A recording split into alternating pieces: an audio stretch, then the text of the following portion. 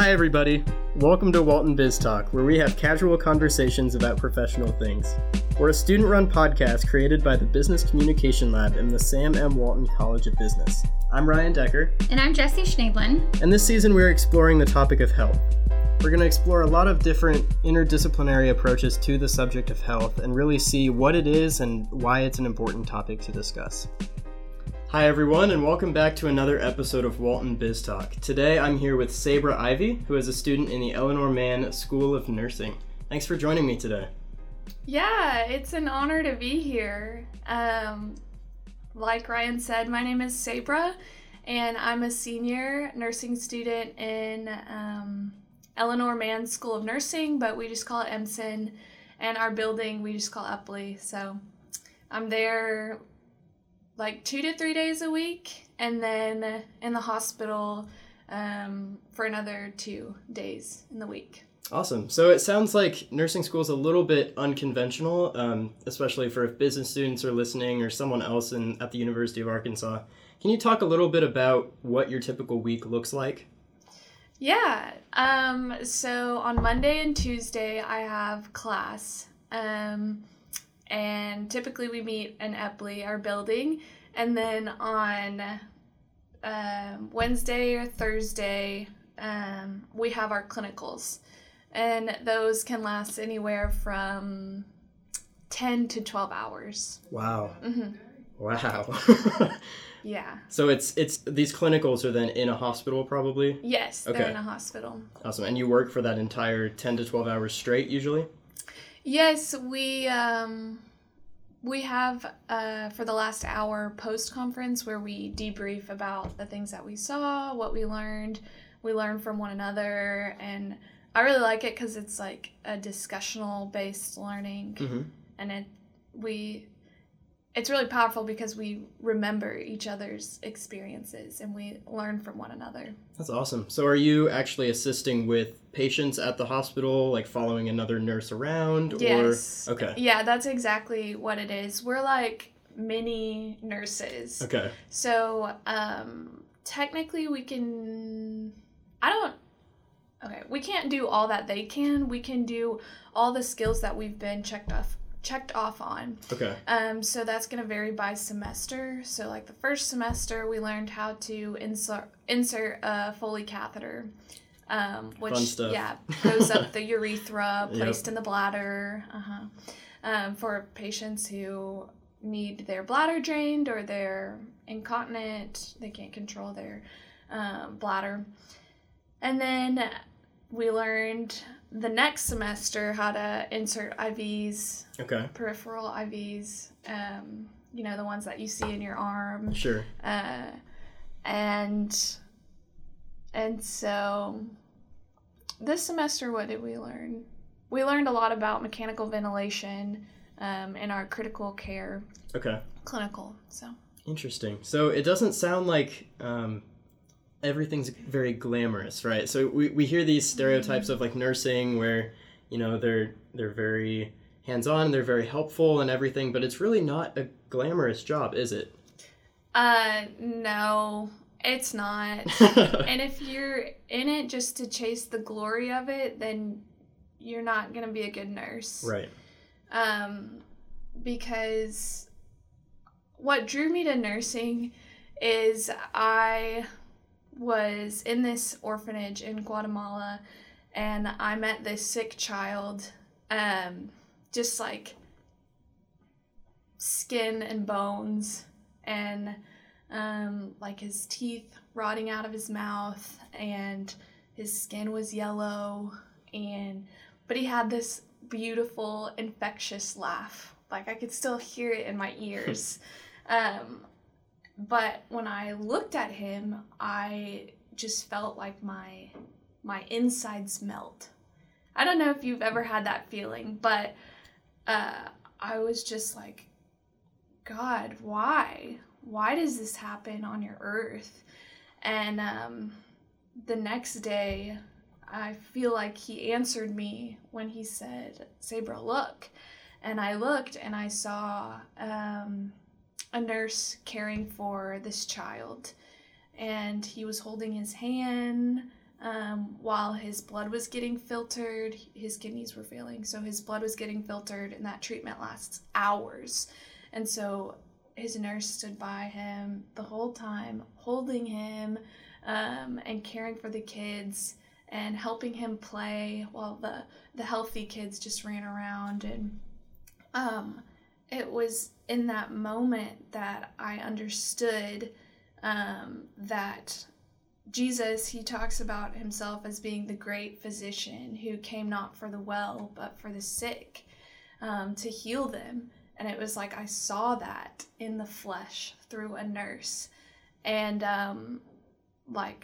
do you think that it's glamorous holding a child's hand for 12 hours? Probably not. But... No, it's not. But this nurse was a servant, and he was humble. And I find that the most healing happens for the patient when you take on that disposition. Mm-hmm. Yeah, that's a powerful story, and I think it really brings up the importance of not only nursing, but just being that way throughout life. Yeah. We've talked in previous seasons about servant leadership, which is the idea that you lead for the people that you're leading instead of leading them to something else. Yeah. And I think that's a really powerful example of that. And I think nursing really demonstrates that, because day in and day out, really long hours, as you've said, you're there focusing on helping the sick, right? Helping the people that need it. And I think that's a really powerful part of nursing.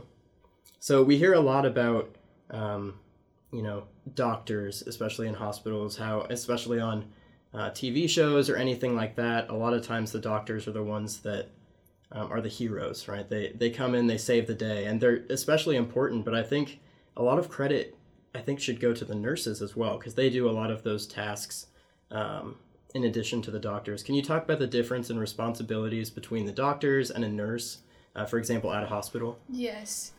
So a doctor their role is mainly treatment.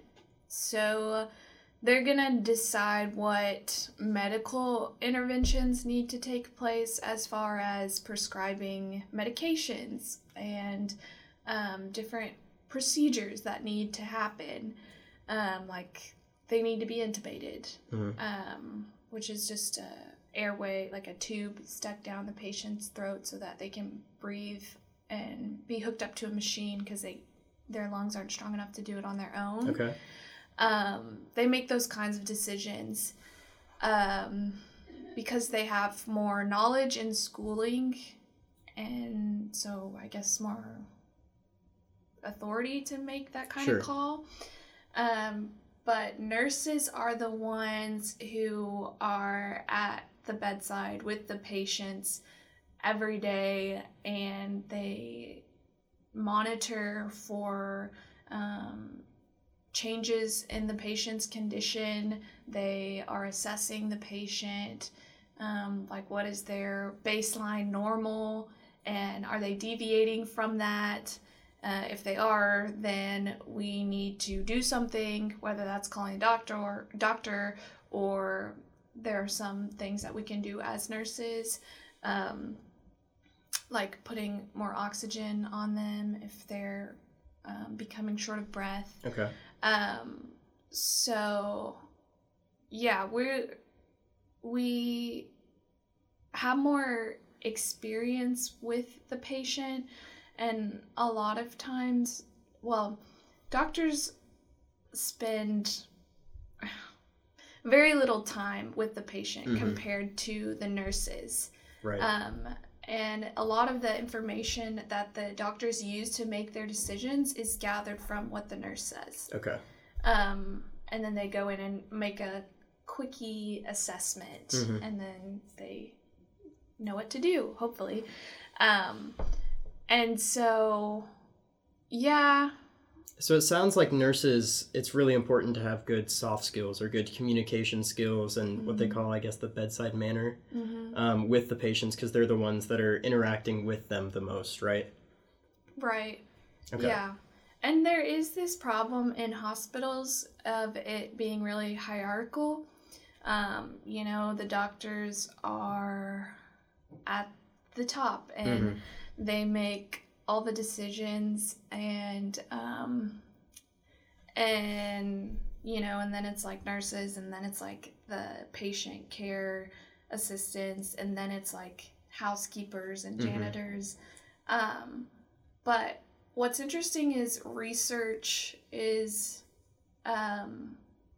proving that kind of system doesn't create an environment of teamwork. It really creates kind of a network of fear, and fear to speak up when you see that a doctor broke sterile field. And so a lot of hospitals are moving towards this approach that's called an interdisciplinary approach, like team approach, of, you know, therapists, doctors, nurses, and they'll have like huddles or meetings for each patient and describe the care and collaborate together. And so that's kind of changing, and I'm really thankful for that. But it's still, I think in practice, it's hard to be courageous and call out a doctor when you see that they didn't make the best choice. And it's not a thing of like you're proving you're better than them or shaming them, but it's for the patient. Right. Like what's best for the patient. And I find that like a good nurse should remove themselves from the equation and just be a patient advocate no matter the cost. I like that idea. Yeah. And I think where it's heading into the more collaborative approach between, the interdisciplinary approach is really important. And we've talked about, I know our listeners are probably really tired of hearing about this, but we say interdisciplinary approaches, they're in everything, right? And it's really important to see that. And here's another example of it. Like in business too? Yeah, in business and everything, especially when we were talking about sustainability, for example, last semester. There's not just one department or whatever that is focused on sustainability. Everyone should be focused on sustainability and integrate it into their own practices. So the interdisciplinary approach is really, really important. And then here we go again. We see it's in everything. Yeah. So that's cool. Yeah. And I think we see so the most experience I have with this is mainly through like TV shows or the limited real life experience I have. But in TV shows, we see a lot where, nurses are able to just go against the, whatever the decision was made before and say like, this is what we need to do, which is really important. And that's what you should be advocating for the patient. But I think in real life, it may not happen as frequently, which is what you're saying. But that's interesting. So you kind of talked about what interested you in nursing, but what has been like the hardest thing as you've gone through nursing school? That's a good question. Or what surprised you the most? Honestly, probably the hardest thing that broke my heart was I had this really idyllic view of nursing because I described to you my initial experience with a nurse, and my mom is also a nurse, and she just like, I'll tell this one story about her. She and I ran this half marathon. Oh, wow. And I could have trained harder for sure. And I went on spring break right before we ran it, which don't do that. Don't do that. All right, all listeners, do not go on spring break right before a half marathon. No, don't do that. And so we finished it, and it was like triumphant, and woo, praise God, we did it. And it was a big physical feat for us, but like I felt horrible. My stomach was on fire, like my intestines burning, and my body was just like aching and sore, so much lactic acid in my muscles. And we got home, and my mom was like, what do you need? What do you need? Like, I'll draw you a bath. And she, like, drew me a bath and used all the hot water on me. And then she takes a cold shower. And she's, like, a 50-year-old woman. And I'm this, young woman. And so it was probably way harder on her body than it was me. And she just, like, doesn't even consider herself. And I think that was the nurse that I saw in her. Mm-hmm. And so I had this view of, like, that's what a nurse is. Like, wow. And then going into clinical and just seeing all of the flaws in the healthcare system, mm-hmm. and that, like, insurance is a nightmare. And, like, I remember, just taking care of a patient with syphilis. Mm. And it's like, what in the world? This has been a curable disease for, I don't know, a century maybe? Yeah, many years. Yeah, and so, but because of, he couldn't afford to get treatment mm-hmm. in America, that was, like, really sobering and really heartbreaking. And also just to work with nurses who are really burnt out, and some of the things that they say to patients or behind patients' back or to me or other nursing students, there's a lot of, like, gossip. And I get it in any workplace, but I think I have a theory that that's exacerbated in stressful occupations mm-hmm. as kind of a way to cope. And it was just like, it was so disheartening for me, and just, yeah, that was probably the hardest thing. Right. Because it made me question if I want to be a nurse or not. Mm-hmm. Because I lost sight of what it is to be a nurse because of all of the brokenness and the flaws. Right. Yeah, and that's something where, especially in stressful situations, it's going to be a lot harder to, keep that mindset, right? The mindset that you had at the beginning, like, 100% for the patient, always advocate for the patient, never do anything to harm or hurt them or anything like that. But especially when you're working 12 hours a day for days on end, when the stress builds up, it's hard to, always keep that mentality. It is. Yeah. So with nursing, I know you work long hours and everything like that. Is there a shortage of nurses? Or is it just that's the way the profession is organized, where you need to spend 12 hours a day? No, there's a huge nursing shortage. In more regions, more so in certain regions of the country than others. There's also, I learned this in one of my clinicals, there's a problem. It's really hard to staff a unit appropriately because a lot of the staffing is based on the patient population, which fluctuates throughout the year. And so I don't remember what it is exactly, but just take, for instance, people tend to get sicker in the wintertime. Right. And so you have more patients, a larger volume of patients, so therefore you need more staff. And then in the summertime, people are good, they're outside, they're healthy.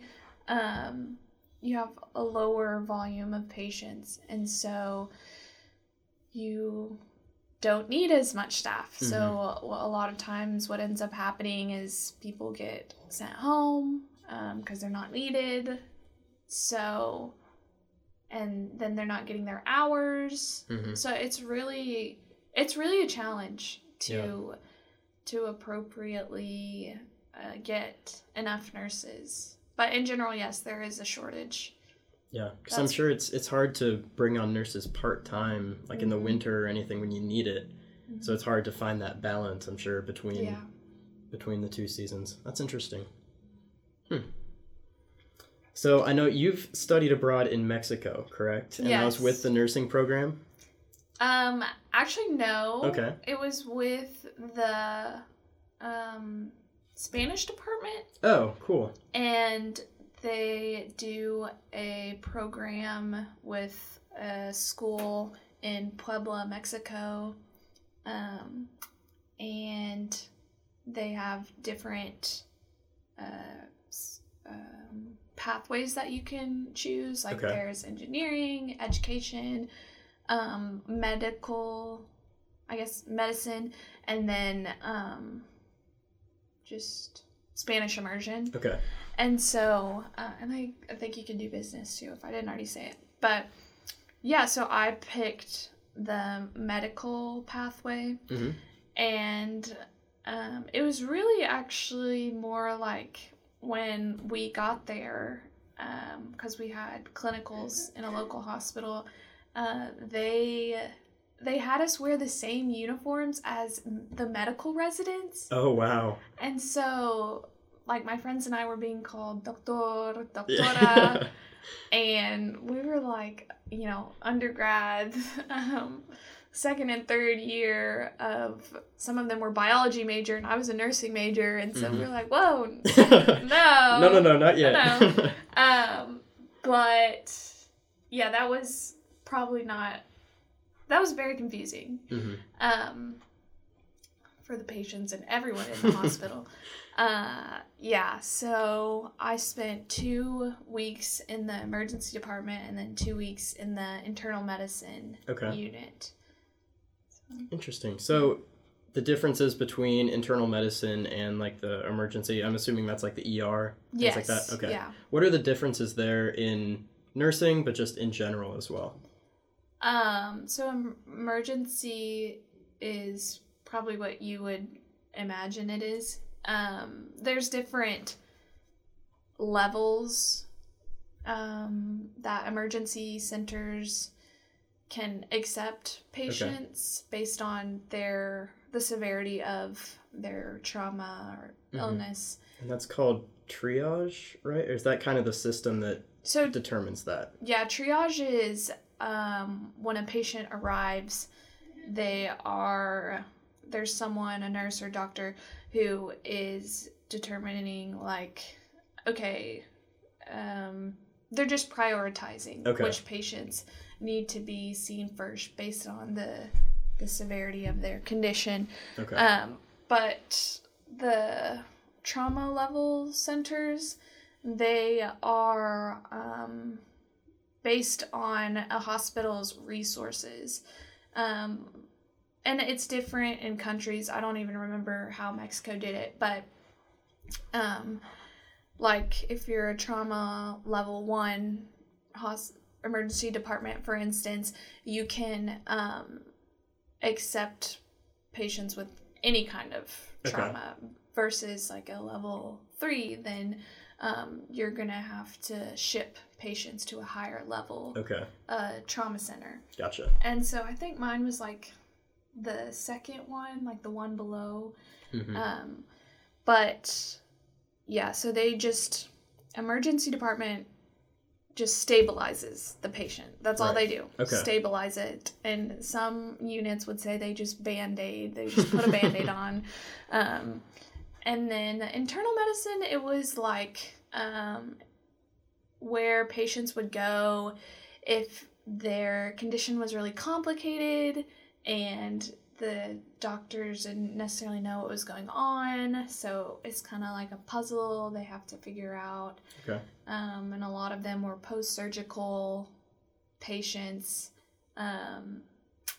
or had an acute infection, something like that. But what was really interesting about, not interesting is kind of a big word, but what was, I guess, sad and a little heartbreaking about being in the emergency department was almost all of the patients that I saw had kidney failure or diabetes or both. They're like best friends. They go together because, yeah. And so, and the patients would be like 40s, 50s, 60s, which we have those chronic illnesses here in the States that we see a lot of older patients suffer from, but the patients here are like 60, 70, 80 right, a little bit before older. These chronic conditions start to catch up with them. And a lot of like these particular illnesses are based on, I mean, there's like a little bit of a genetic component, but a lot of it is based off of lifestyle choices, like diet, exercise. And I saw that the reason why there's so many people dying of that in Mexico and at such a young age is because like tacos and sodas are really cheap, right, like $1, and so Mexican would be working, and then if they need a lunch break, they just go to the street and buy street food or soda, and it's so readily available. Oh my gosh, and there's so much bread and like sweet bread. It's so cheap, like 25 cents for a roll. Wow. Yes, and so it's so readily available, and there's not much regulations, or maybe any, I don't know, on food like there is here. And also there's not a lot of government funding for public health education. Okay. Like I was rounding with the infectious disease doctor one day, and there was this woman who just got diagnosed with HIV, and he asked her, "Do you know what HIV is?" And she said no. Wow. And it's like everyone here in the States knows what it is. Might have variant levels of education on it, but I mean, that was like really eye-opening. Yeah. That's really, I'm sure, I mean, it happens here too, but to be diagnosed with something that you know nothing about, I'm sure is very scary. Yeah. And so, I mean, that's one of the things with education. I'm sure it could be better here in the U.S. as well.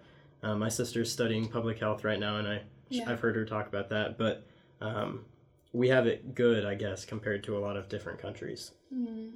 Yeah, I saw that, and I saw the blessing of my education here, and I saw how excellent it was, and even that a lot of the things that they teach us is evidence-based practice, which is basically anything that you do has to be backed by research. And some of the things that they did in Mexico wasn't like that. And I also saw that they have a significant lack of resources. Like, I went to start an IV on a patient, and I was wearing gloves. And one of the medical residents asked me, "Why are you wearing gloves? That patient doesn't have HIV or a bloodborne illness." Wow. And so they don't even wear gloves unless they know the patient has a bloodborne illness. So interesting. To save resources. Huh. Yeah. So that was eye-opening. And I learned a lot about healthcare in Mexico, and a lot of the issues or the good things about it. But I also just felt afterwards that like, okay, I can't just be like, oh yeah, I've got it so good in the States, we've got it so good, and then not do anything right. with my excellent education, not use it to bless those who don't have as much resources or as much access. And so, yeah, that's a challenge that I would like to issue to everyone listening is how are you going to use your education to benefit those who don't have the same opportunities as you? And I just think that, like, if we have the knowledge of what's happening in other countries or even in places in our country, and we just study, like, you know, what's happening there, or how terrible it is there, and then we do nothing about it, like, is that what our education affords us? It's like, what is it for then? Yeah, you know, is it really an honor to have an education then? Mm-hmm.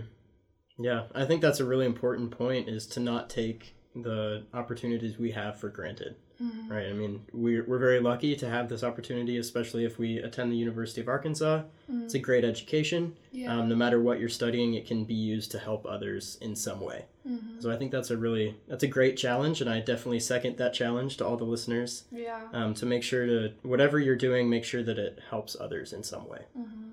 That's awesome. So when you were in Mexico, do you know any Spanish? Yes. Okay, so were you able to communicate with the patients and things like that?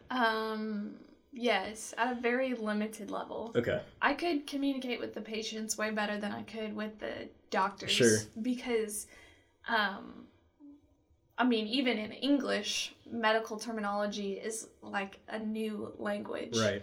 And I haven't even, you know, I can be even yesterday, like, sitting in getting patient report, and they're talking and using all these abbreviations, and I'm like, I didn't catch any of that. Yep.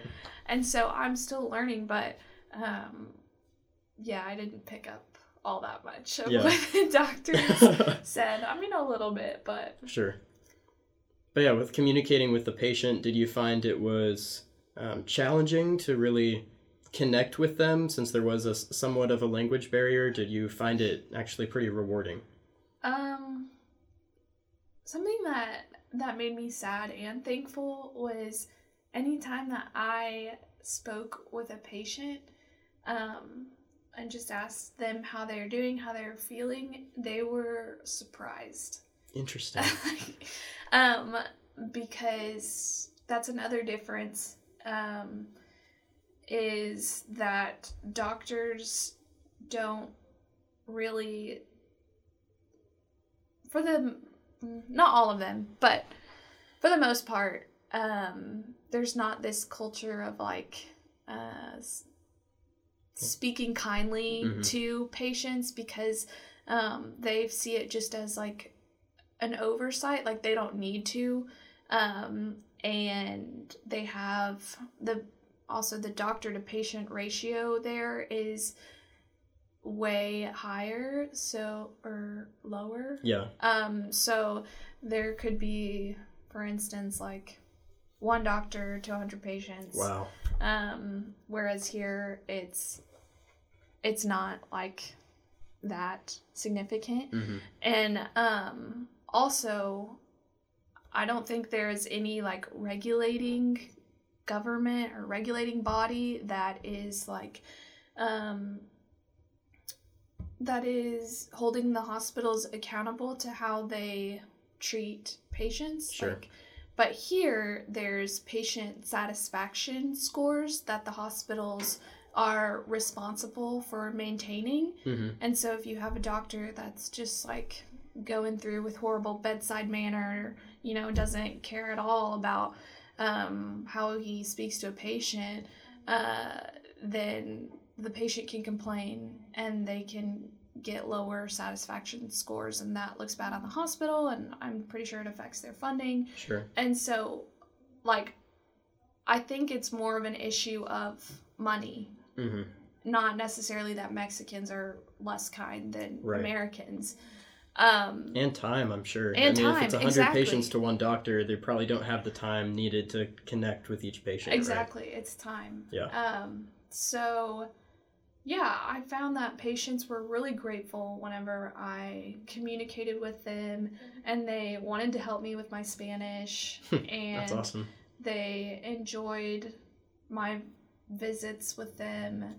And so, no, it wasn't really hard to connect with them. Awesome. Yeah, I think that's a really important part, is that that connection it sounds like it's a very integral part of nursing, right?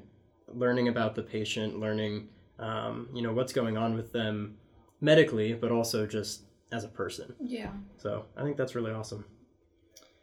So obviously you've had a lot of great experiences in nursing school and your trips abroad and things like that. What are the next steps for you? So you're a senior, you're about to graduate. What are your career goals? Oh gosh. I usually say God only knows. Yeah. 'Cause he really does. And I've just been trusting him to lead me. But I also believe that he gives each and every person specific desires that are unique to them, that he wants them to like own and really realize who he created them to be. And so I'm just trying to look at what are those things in my life. And I feel like it's really hard to narrow down a lot of times. Yeah. But I applied to some local hospitals. Okay. And just really any place that piques my interest. Random place in Arizona. And, nice. But I really think that when I think of people who are victims of war or in disaster-riddled areas, and they have absolutely no way to help themselves, or people with less access to healthcare, that those are the things that really stir my heart, and I really want to, like I said, use my education to help those people. And I love traveling. I love different cultures, and not saying that mine is greater and I have so much to bring to other cultures or countries, but it's like an exchange. Exactly. We get to learn from one another, and it's such a great joy for me to do that. And so I think long term, I do want to work in areas of war and provide medical relief. And so there's this organization, Frontier Alliance International, that they do that they operate in the Middle East through partnering with local clinics and professionals, and just like empowering them to serve their brothers and sisters, their community. And so I'm also talking with them and gonna ask, like, what do I have to do to work with you, or even what did you do to get here? Right. And I don't know, maybe one day the Lord wants me to start something like that. Yeah, and that would be awesome. In a place where no one else has been before. That's like called pioneering. And that word has been on my mind a lot this semester, is what does it mean to be a pioneer? And if it's what I'm supposed to do, then how do I realize that? Right. And so I'm just trying to act without fear, and that's where I'm at right now. Yeah. I think you definitely have a great your motivation is great. I can tell that you really want to help people in every way you can, and I think nursing gives you a great way to do that. Right. So I wish you the best of luck with everything in your future career. I know you will do great things. And thank you for speaking with me today. This was very insightful. I learned a lot about nursing. Thank you. And also just about healthcare and nursing in general. So Thank you. You're welcome.